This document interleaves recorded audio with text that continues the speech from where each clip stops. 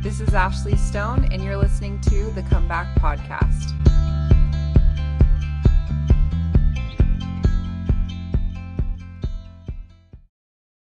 Portia, I am so pumped to have you on my podcast. I can't wait to hear your story. You're obviously a big deal. You're pretty, yeah. I mean, you are, you run the Worldwide United Facebook page, which is, a page that gives so much light to people, and it's just an amazing page. And so yeah, I'm excited to hear your story of coming back to the church. And yeah, I just want to kind of open it up to you to share wherever you feel like you'd like to start. Yeah, thank you so much, Ashley. I appreciate you having me. And I found you because you had an amazing story. Your story was posted on the Church of Jesus Christ of Latter-day Saints Inspiration page. And then it came through also on Worldwide Unified. And I'm an admin. I'm one of a bunch of admin, and I'm also a content writer. So I'm really not that big of a deal at all. I'm like more in the criminal arena maybe, but you're a big deal. You're a big deal. No, but anyway, I'm super grateful to be here. So yeah, I was raised as a member of the Church of Jesus Christ of Latter-day Saints. I'm the oldest of 7 children, and I actually grew up in Richfield, so like small town, southern Utah. And even though I was baptized when I was 8, in our home, we didn't have a lot of structure or discipline. My mom and dad were like hippies before it was a thing, like way back.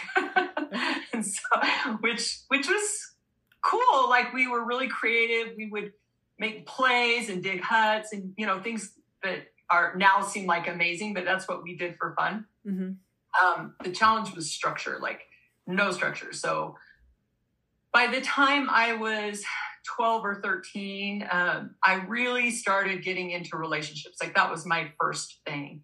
And I remember just feeling like I didn't fit in the church. And it wasn't the church. It was just the structure of it, or it was an organization and we were kind of anti-establishment. And it was just the rules were hard. And truthfully, as I look back at it, I'm like, I wish I would have known my worth. Like, I wish my mom would have known her worth, because it's so hard to pass something on that you don't have yourself.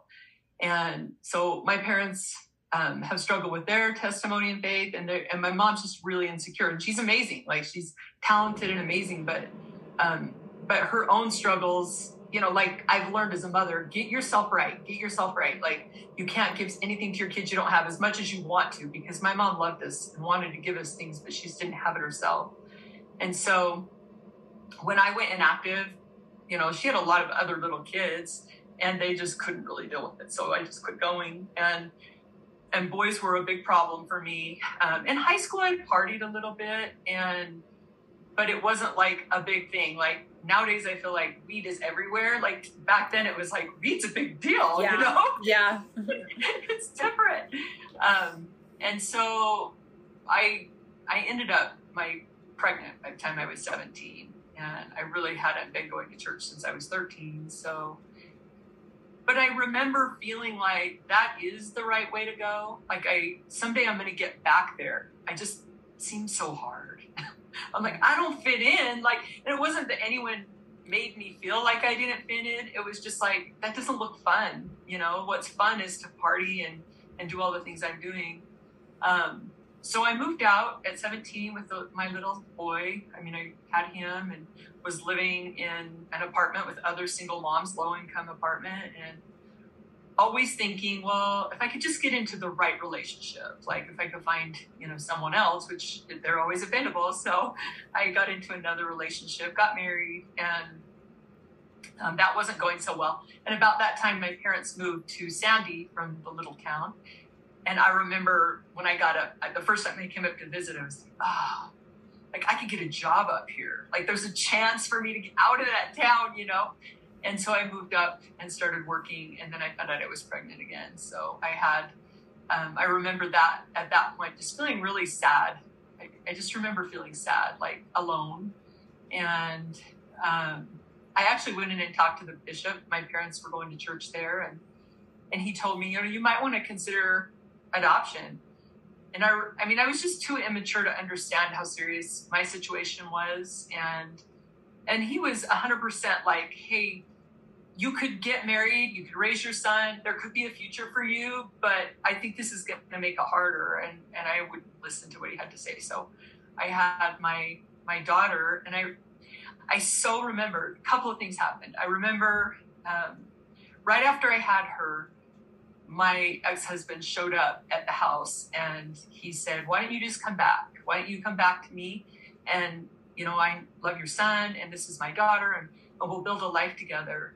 And we were sitting outside in the car talking, and I walked into my dad and I said, Dad, he wants to make it work, but I think if I do that, I'll never accomplish anything in my life. You know, I don't think I'll ever, I said, I think I have something important in my life to do. And he goes, no, I think you do too. You know? And so I told him no. And then my dad blessed my baby. And I remember sitting in the nursery and looking at all the other moms and thinking, how do I get from here to there? Like, I'm a single mom. My dad's blessing my child, and you guys are here nursing your babies, and you have husbands, and you're doing the right thing. But I just couldn't figure it out. It just seemed too hard for me, you know? Mm-hmm. And so I ended up, after I had her, I got into another relationship, and I got pregnant again.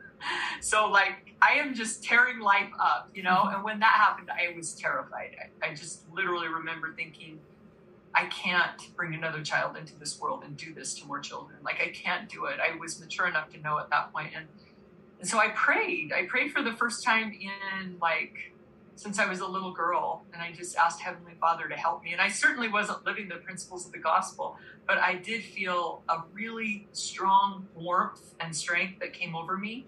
And I knew that I needed to give the child up for adoption, that he wasn't mine, that he was special, that he had a family. And I had the strength to do it. And I remember telling my mom, and my mom was like, that would be too hard. Like, I'll raise him. And I said, Mom, you didn't even raise me. You know, love you, but no, we gotta make the hard choice at this point. And so I looked around and I found the right family, and the adoption was awesome. Like, they were with me through it all. They were in the birthing room when I gave birth to him. I got to see them hold him for the first time. And then as soon as he was born, I just felt so empty. And they prescribed Percocet. And I had dabbled in Percocet and prescription drugs, but it was like, I was hooked. It was the only thing that was going to fill my emptiness. And I went from Percocet to meth. Like it was just, I just was hitting whatever I could to fill the emptiness. And I remember feeling so, I was in bondage, like complete bondage. I had promised myself 1,000 times I wasn't going to use anymore. Like, I felt horrible. I would get really, really high, and I would feel so much anxiety. And then I would plan out how I was never going to use again. And it doesn't work. Like, it just, no matter how many promises I made to myself, I broke them all. Like, I would have ceremonies where I would like go up into the mountains and bury the drugs, and I'm never going to use it again. And then I'd be up there, an hour later looking for the drugs. Yep, I can relate to that for sure.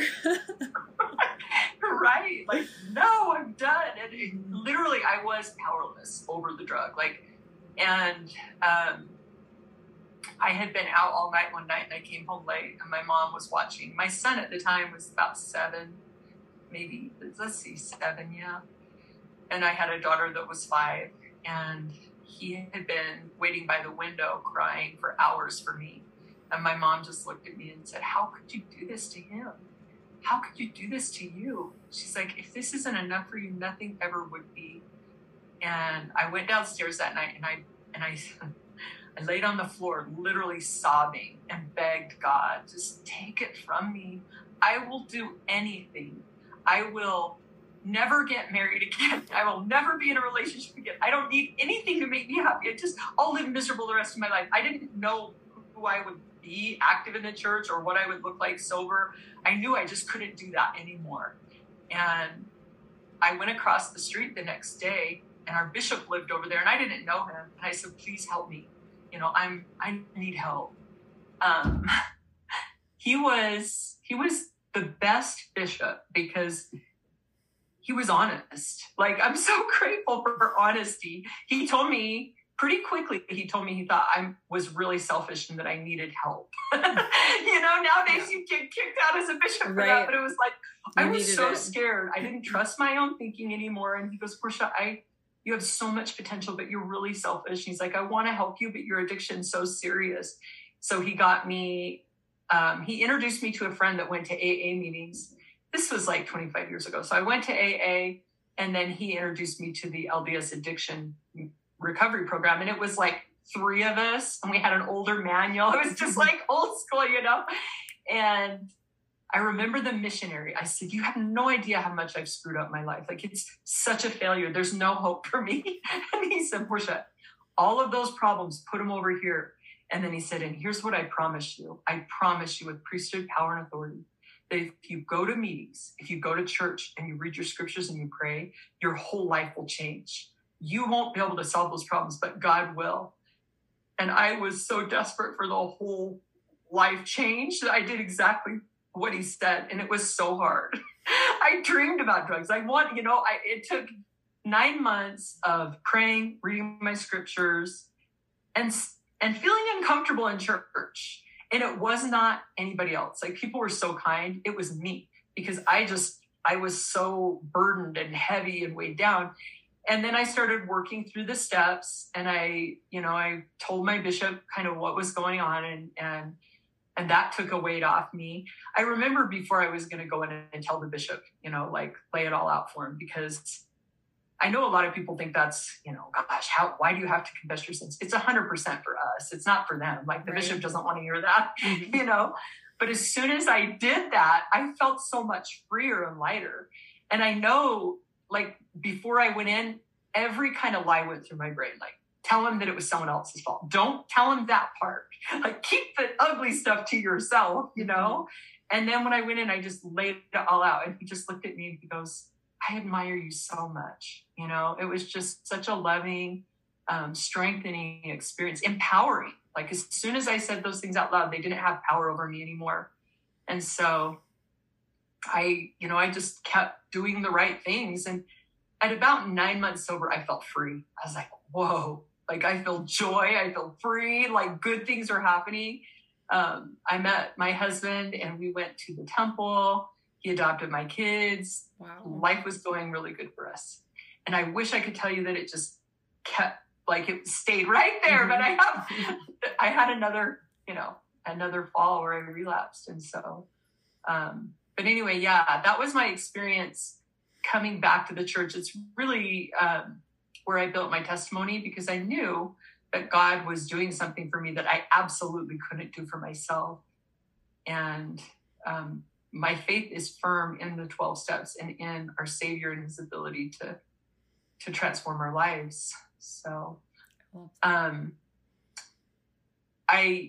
and I moved to American Fork, and we had a little home, and I started a photography business of my own that was doing really well, and he was working, and life was pretty good for us.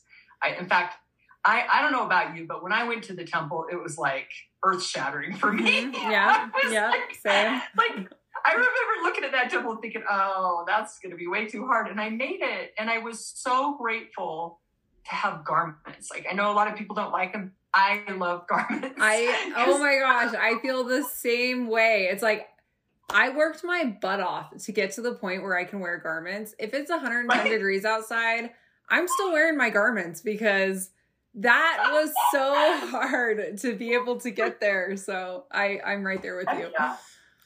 Yeah, I went to Lake Powell a couple of weeks after I was in Down, and I was the girl out there in my garments. Everybody else is in tank tops.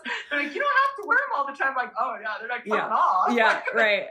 They're your protection, So yeah. So I stayed on that path, and then my business got busy, and I quit going to meetings, and I really quit doing a lot of the things that I needed to do for myself. And I had a back surgery after I had our first son together, and I relapsed. I mean, in my mind, it wasn't a relapse, Right. Yeah. Because they were prescribed, but it totally was. And it just, I didn't get honest. I remember, I was so involved in the 12-step program and I was way too embarrassed to be honest. It's just so dumb. Like, why would I, like, it's all for you. It's not for them. I should have just openly admitted what was going on, but I didn't. And I really struggled. I fought it, and then I got pregnant again, and we were building a house. So it wasn't like I wasn't using all the time, but after I had her, it got worse. And then I got involved in real estate. And I totally remember, like, my life is completely chaotic. I'm way too busy with my company. And my mind is like, well, yeah, get involved in real estate. That's a good, like, that'll help solve the problem. Like, totally the worst thing I could do. And my heart and my spirit knew it. Like, I could feel it. And I just went for it anyway. And I used more drugs. And then eventually I remember somebody presenting this equity deal where you buy a house and you pull the equity out and, oh, I would never do that. 6 months later, that's all I'm doing. Yep. It's just how it works for me. Like, I'm not just a drug addict. I'm a hustle addict. My integrity was not healthy. Like, all these things that I struggle with that became very clear to me when I ended up going to prison. And I got a chance to really, like, take the time to do a more thorough inventory and really humble myself. And I remember when the FBI showed up and I wanted to say, please, I can't go to prison. I just can't, because, like, you don't know how hard I worked to get what I have, and it's going to all be gone. I can't. Mm-hmm. And we were talking before the show, and it was like a death. It was like a death. And I'm grateful for that, because in a way it was like, I did not care anymore what anyone thought, because when you reach that level of a low, it's like, I remember getting, on my knees early on in my sentence where I was so devastated, so broken, and saying to God, I just remember saying, Heavenly Father, I feel like no one. Like, I am a nobody to anyone. I have failed so bad. I am in the deepest hole, and I just need to know who I am to you, And I felt this incredible amount of love, like, so much love. I never knew how loved we are. Like, even through all of it, I knew that God had the power to change my life, and I knew that he loved me, but I didn't know he loves me like that, like, more than any man could ever love a woman, And then I was like, why did I ever need anyone outside of this? This is everything. And I felt this strong impression that I had an important purpose on this earth. And I felt that in a prison cell. I had to detox. I had to, I was at my lowest, and at my very lowest, I felt our Heavenly Father's love more than I ever have. And I knew that my time in prison was important, and the only thing I could do was become the best version of myself. Like, that was all I could do, Mm-hmm. And it didn't just change me. I think it changed the way I saw everybody else, because I was like, oh my goodness, like, that's how loved we are. Then every single one of my sisters in here are so incredibly valuable to him. Like, we, and it just, and then again, the whole concern about what people thought of me. Well, I'm a felon. It's like irrelevant when you know how loved you are, Mm-hmm.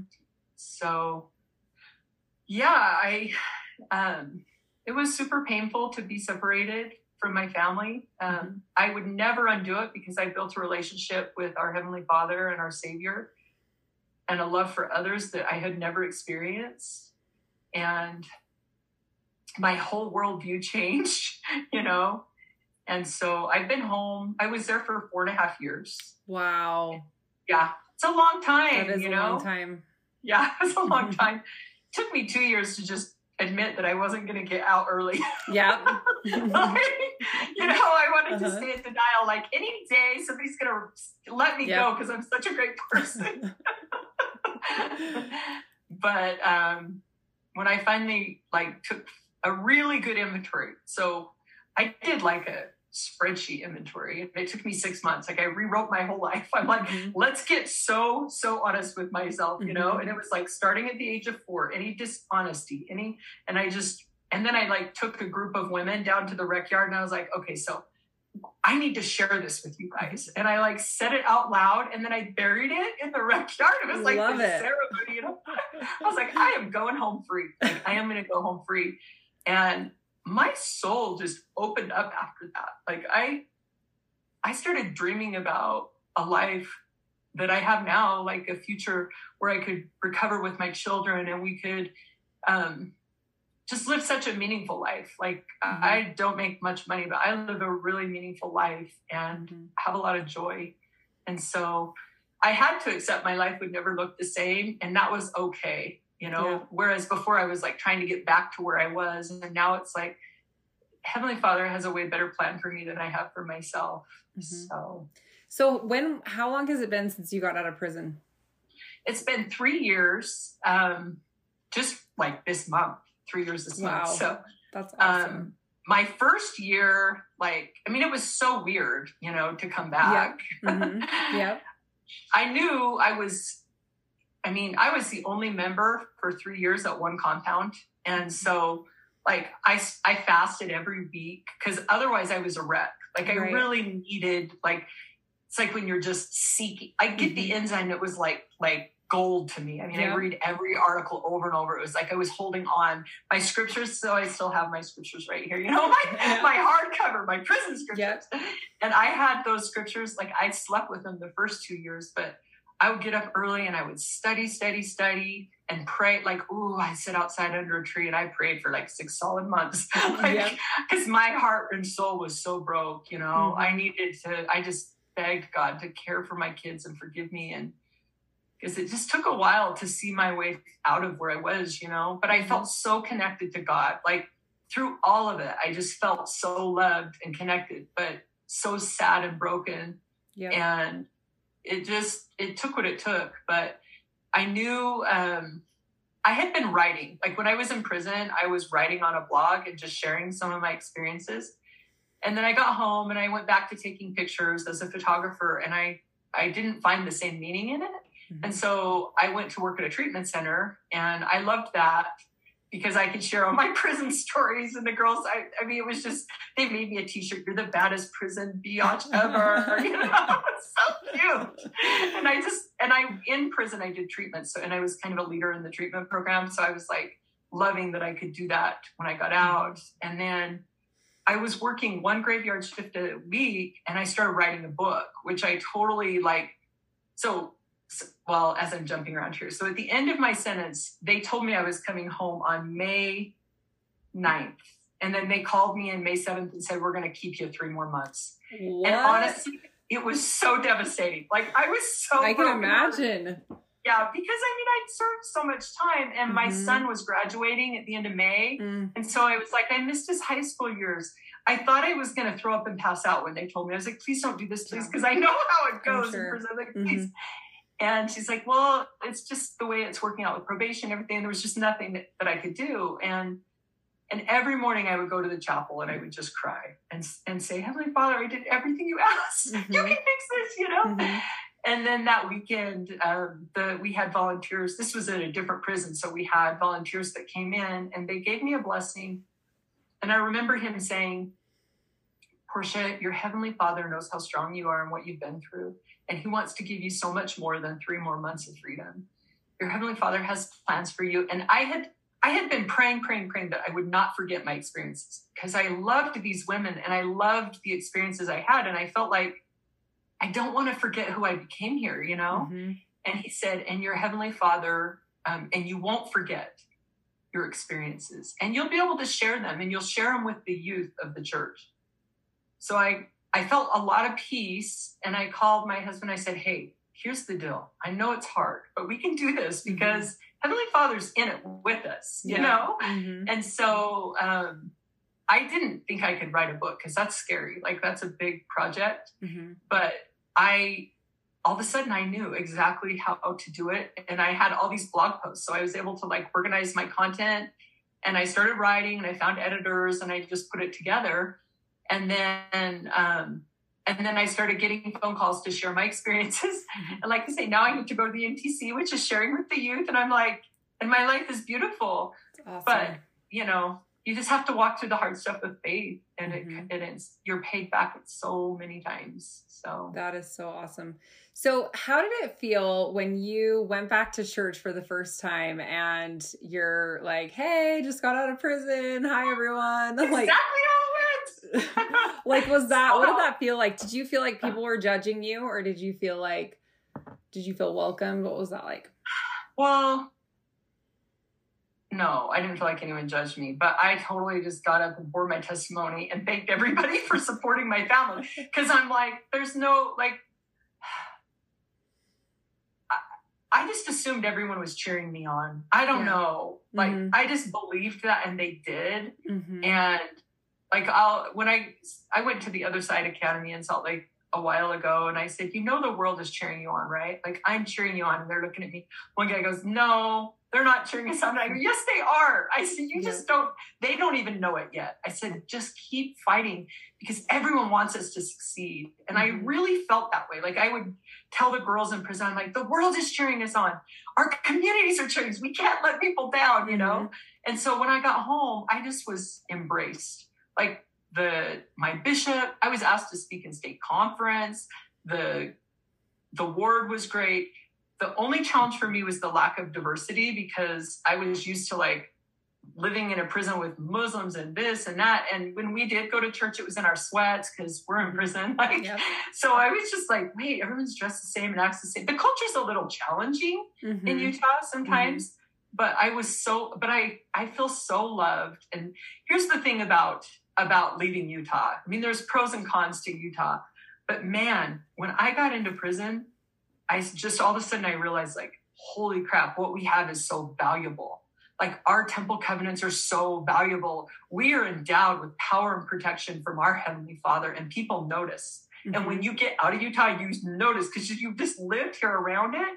But people would come to me and say, hey, will you come pray with my roommate? They just noticed, they just noticed. And it's like, I had these amazing experiences, and I know that it was because it was endowed. I just felt, even though I had made some big mistakes, I was even able to take my garments to prison. Like, really? That's awesome. I wasn't excommunicated. Like, my bishop and stake president, they worked with me through the whole process. So I was just really open about it, and the response was amazing.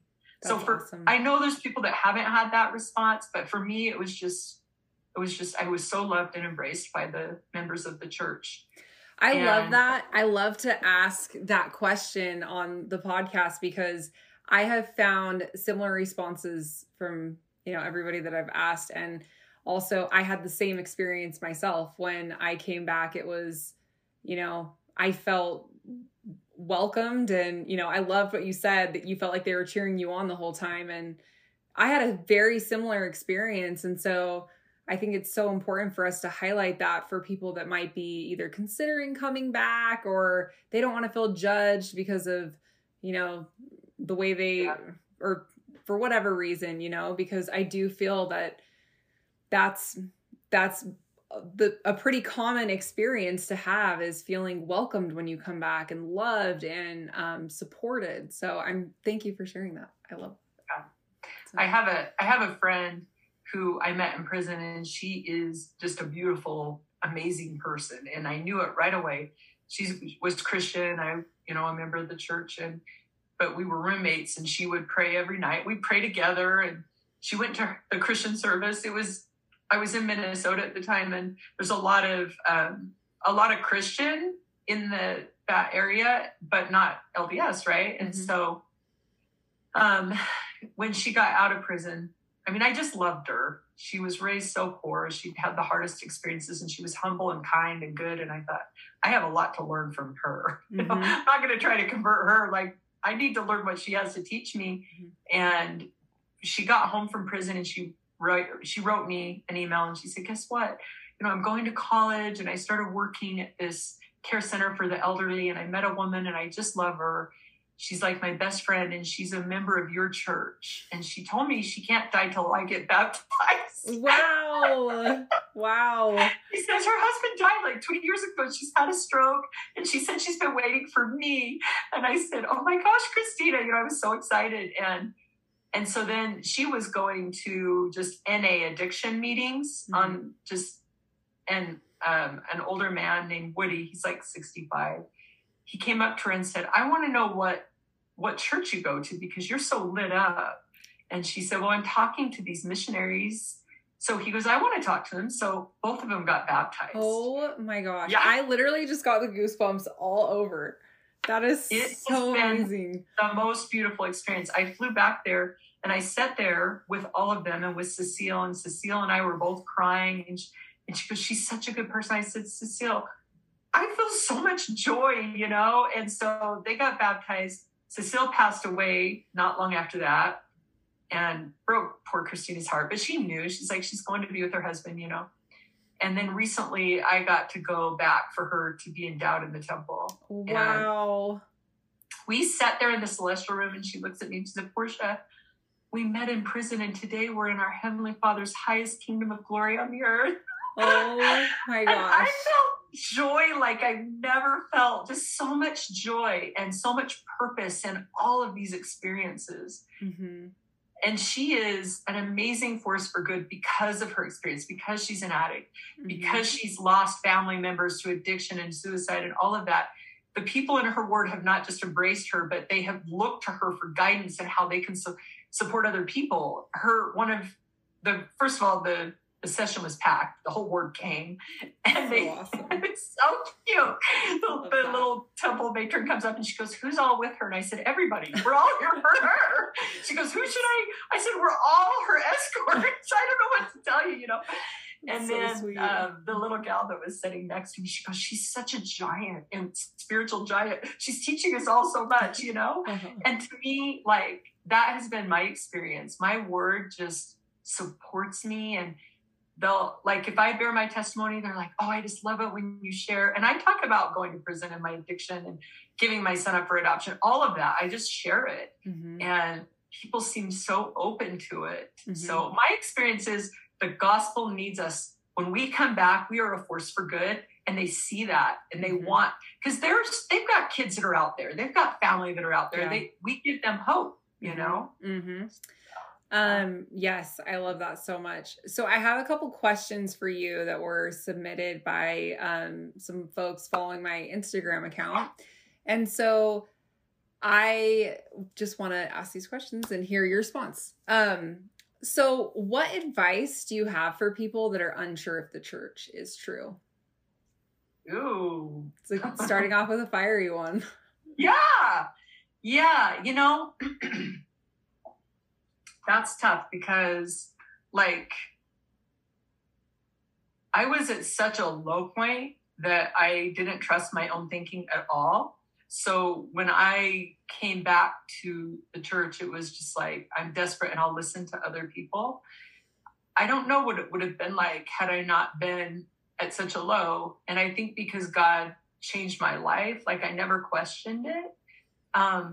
Even when I went through, I remember a gal telling me when I first got to prison, she said, oh my gosh, she goes, aren't you angry at God? And I said, God's my only hope.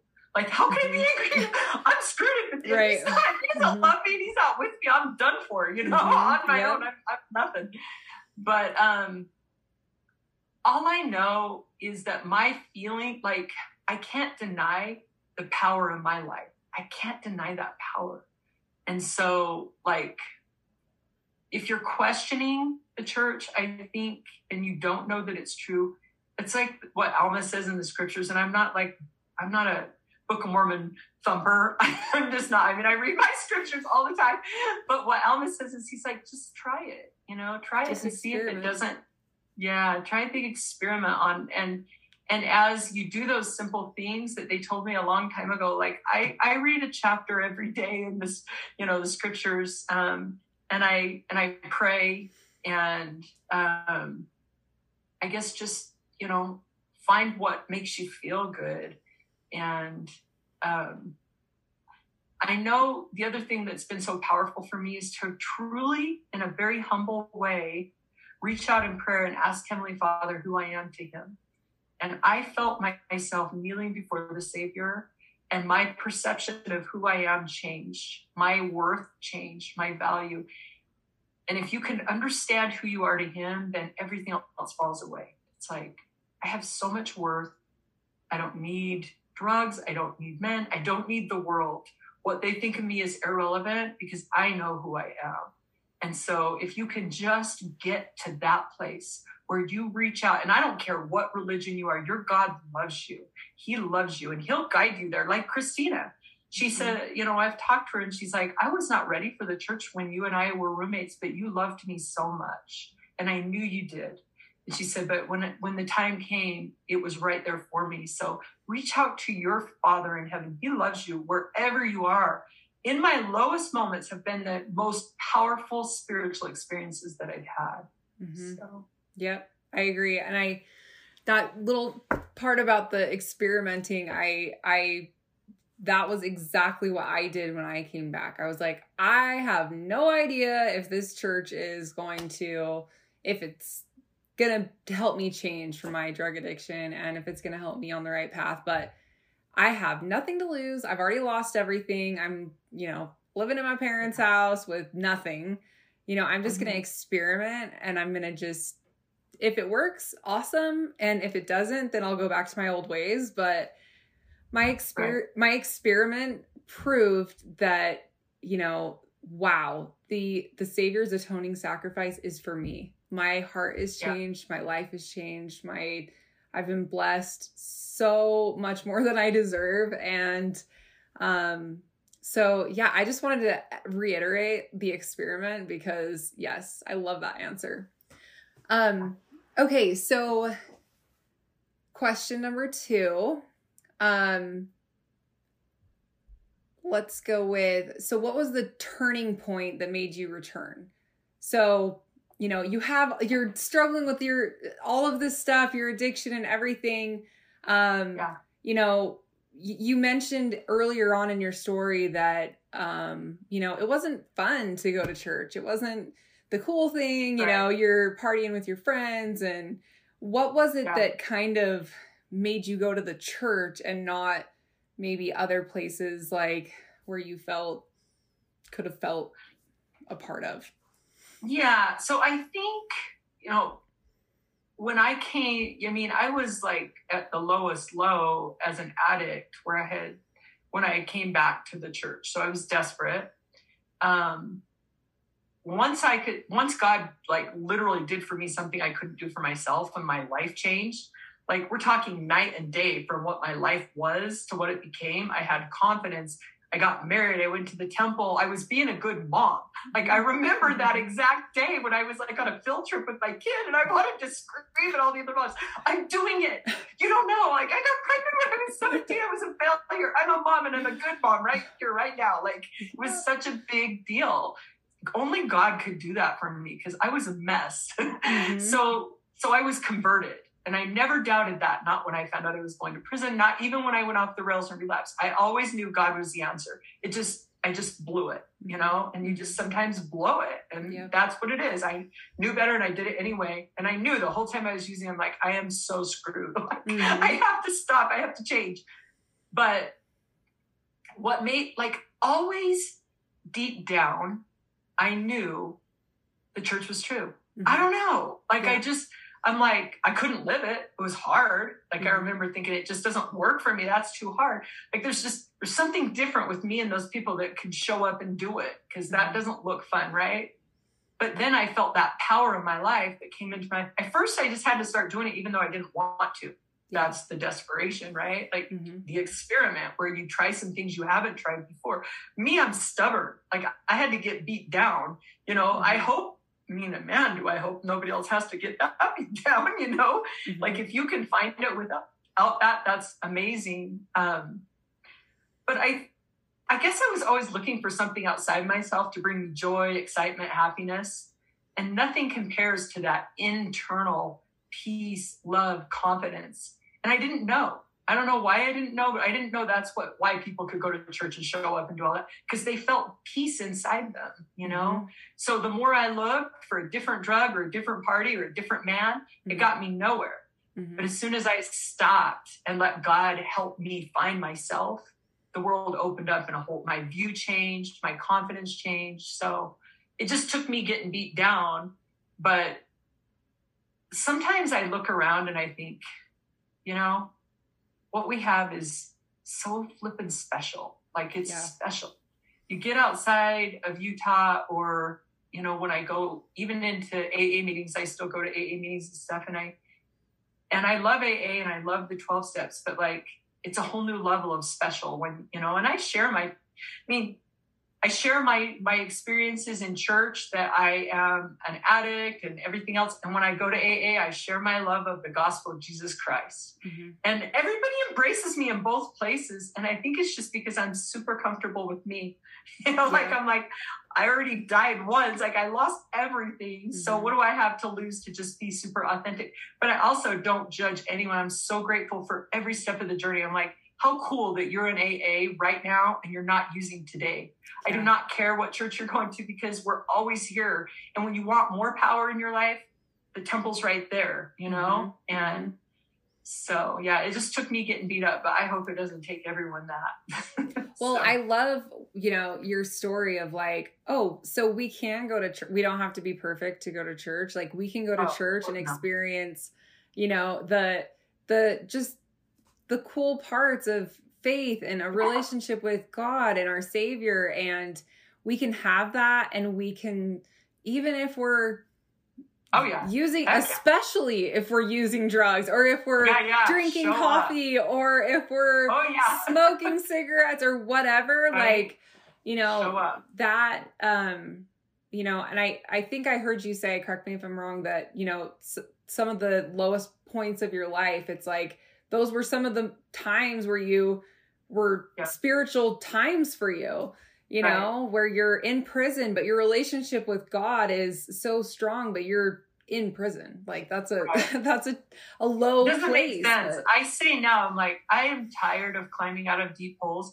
I know God will never get tired of me, but I'm tired of me. Like, I'm tired. Yeah. I'm 50 years old. So I'm like, I don't have the energy to, like, relapse to me. I mean, I'm 7.5 years sober. I think you're probably more than that sober. But for me, like, relapse seems like death to me. Yeah. Because I know now, like, it's the only thing that can take me out, you know? Mm-hmm. Like, I have this light and joy and beauty in my life, and drugs are like the one thing. I injured my leg really bad when I got home, like, to the point where the ambulance had to show up. I tore my hamstring off my bone. And I was like, I'm an addict and I'm sober. I relate to that so much. Like, having my babies, I'm like, dude, don't give me pills. Don't give me pills. I'm an addict. Like, first thing to the doctor. Surgery, and I was like, don't give me anything. And then I came home and I was like in total agony. I said, okay, Sid, 1.5 pills. Yeah. 1.5, and I'll just take that. I'll be fine. Don't worry. You know, I'm so scared of him. Yep. Well, and it's for good reason. And I think another thing for me, and I'm sure it's probably similar to you, but it's like, once you've had such a experience of your whole life changing like that, it's like you hold on to the gospel, because it's like the contrast between life before and life after. It's like, it's such a bright light in the after. And just to, you know, and I treasure that. Like, I will never take it for granted, because I've been in the lowest of the low. Right. Yeah. And you know what, though? I think other members love that. Like, the people, I was in the temple yesterday, and this woman came up to me and she goes, can I just give you a hug? I'm like, sure. She's like, are you Portia? Yeah. You know, and she's like, oh my gosh. She said, I love your story. I love where you've been. She goes, I've always been an active member. I always knew I wanted to go to the temple. And she goes, but when I hear you, there's just so much power in that. Like, you're the atonement. You represent that to me. And I was like, geez, thanks. You know, how cool is that? Like, I have been nothing but celebrated as a person that's come back and failed and come back. Like, right. It's never over for us. We are always so loved and welcome back. Yeah, for sure. So tell me a little bit about life today. Like, you know, what are you doing? Like, no more photography, it sounds like. No. Well, I have 6 children total. Since I got home, the son that I gave up for adoption, we've reconnected. His mother's amazing. His family has been so supportive of me. And that's the kind of things that happens when you, like, come back. Right. That's the beauty of life. Like all these good things come into your life. Like it just keeps getting better, and like we can yeah, handle the and hard. You're just blown away because you're like, you spent so many years just feeling the doom of what comes next. And then all of a sudden you're like, wow, like good things do show up, you know? So that's been really special. I have 4 grandkids. So what? I know this is a podcast, so people won't be able to see you, but you look like you're 35. You do not look like you could have grandkids, just saying. Wow, that's nice. Yeah, no, so, I did start at 17, so I have a 33-year-old son. Okay, well, yeah, yes, but still, 35. I'm sticking with that number. You're amazing. So I love that. Like today my daughter called. It's so cool to be in a place in my life where my daughter can call and just say, hey, Mom, can you come help for a few hours with the baby? And I like get to run over, and he loves me. Like he they trust me. I show up in their lives. I do a lot of speaking, and people ask me to come talk at a fireside, or I get to go to the MTC and speak. And I work at a therapy office a couple days a week as a mentor. And then I work at a treatment center 1 day a week. I go into a foster care facility occasionally and teach empowerment skills. I do everything I love, and I make no money. and I'm like kind of stuck on that because money was such a thing for me before. Right. And now I'm like, I'm going to die poor. Like we all are going to be laying there with nothing. Yep. And I once I got to prison, I was like, there wasn't 1 ounce of money that I missed. I didn't miss good food. I didn't miss nice house. I just missed my kids. That was it. And I was like, so I was working to make more money so I could spend time with my kids. And I had my kids the whole time. Like I gave my kids up for money, and it changed things for me. So I'm really careful about everything I do and not getting involved in any kind of a hustle. And I just do the things I love. So yeah. That's so beautiful and amazing.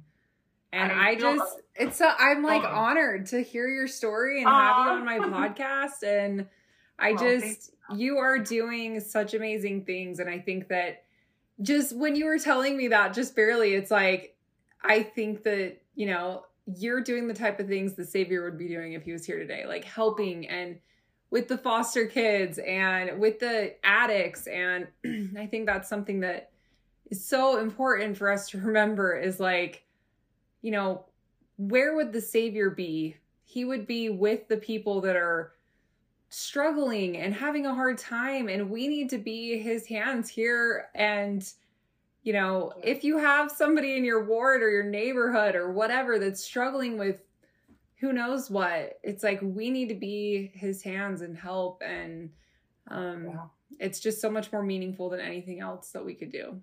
So, So any other imparting words for us? Give us a final, I think the only thing I would say is just, and I'm sure you would agree, never give up. Don't give up on yourself. Don't give up on your kids. Don't give up on your parents. Don't give up on God.